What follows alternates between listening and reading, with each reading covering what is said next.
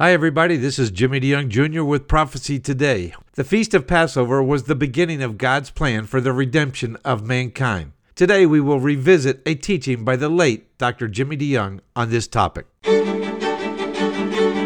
It's time now for Prophecy Today, a look at current events in light of biblical prophecy. Now with the latest news update, here's Jimmy DeYoung. I want to focus on Passover, which is a Jewish high holy day, and Resurrection Sunday, the key day in the life of Jesus Christ and his authenticity when he tells us that he can give us salvation, but also tells us about the future. God does have a plan. He started to reveal that plan to the Jewish people in the book of Leviticus, chapter 23. When you read Leviticus 23, you find that God gave the Jewish people 7 Jewish feasts. And these feasts were annually to be observed by the Jewish people. Now, in these feasts, God gives us a prophecy. In fact, all of the feasts are focused on the person Jesus Christ. He was to fulfill each and all of the feasts.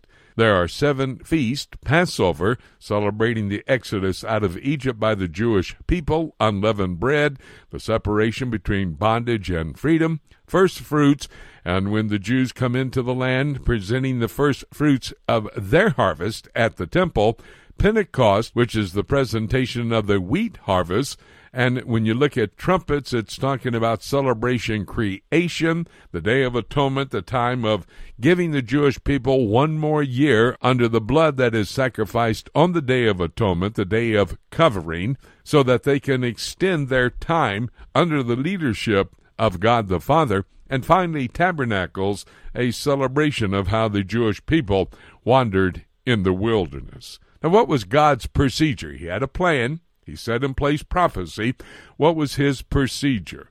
When you study the Word of God, especially the book of Matthew, chapters 26 to 27, you'll see that after the Passover Seder, which would take place on Passover and the beginning of the day for the Jewish people in the evening, and then Passover the next day at 3 o'clock in the afternoon, Jesus Christ was crucified on Passover. He was buried on unleavened bread. Unleavened bread is separation. It means it was separating Jesus Christ from life unto death.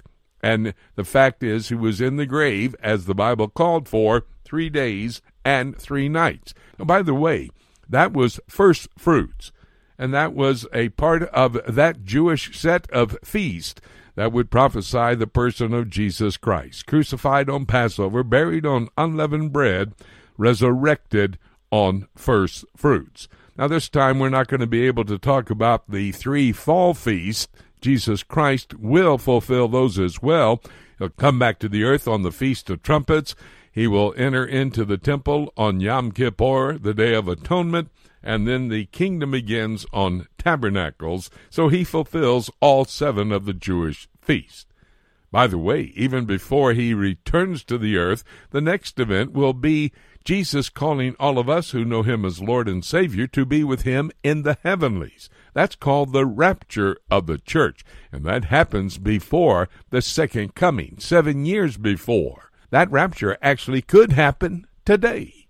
And having said that, nothing left for me to say, except let's keep looking up until. Remember, if you want more of the latest news out of the Middle East, go to our website at prophecytoday.com. There you will also find information for a better understanding of biblical prophecy as it relates to our world today. Our toll-free phone number is 8-PROPHECY-8. This is Jay Johnson inviting you to join us every Monday through Friday for Prophecy Today. Remember, the Lord Jesus is coming, and it could be today. So let's keep looking up until.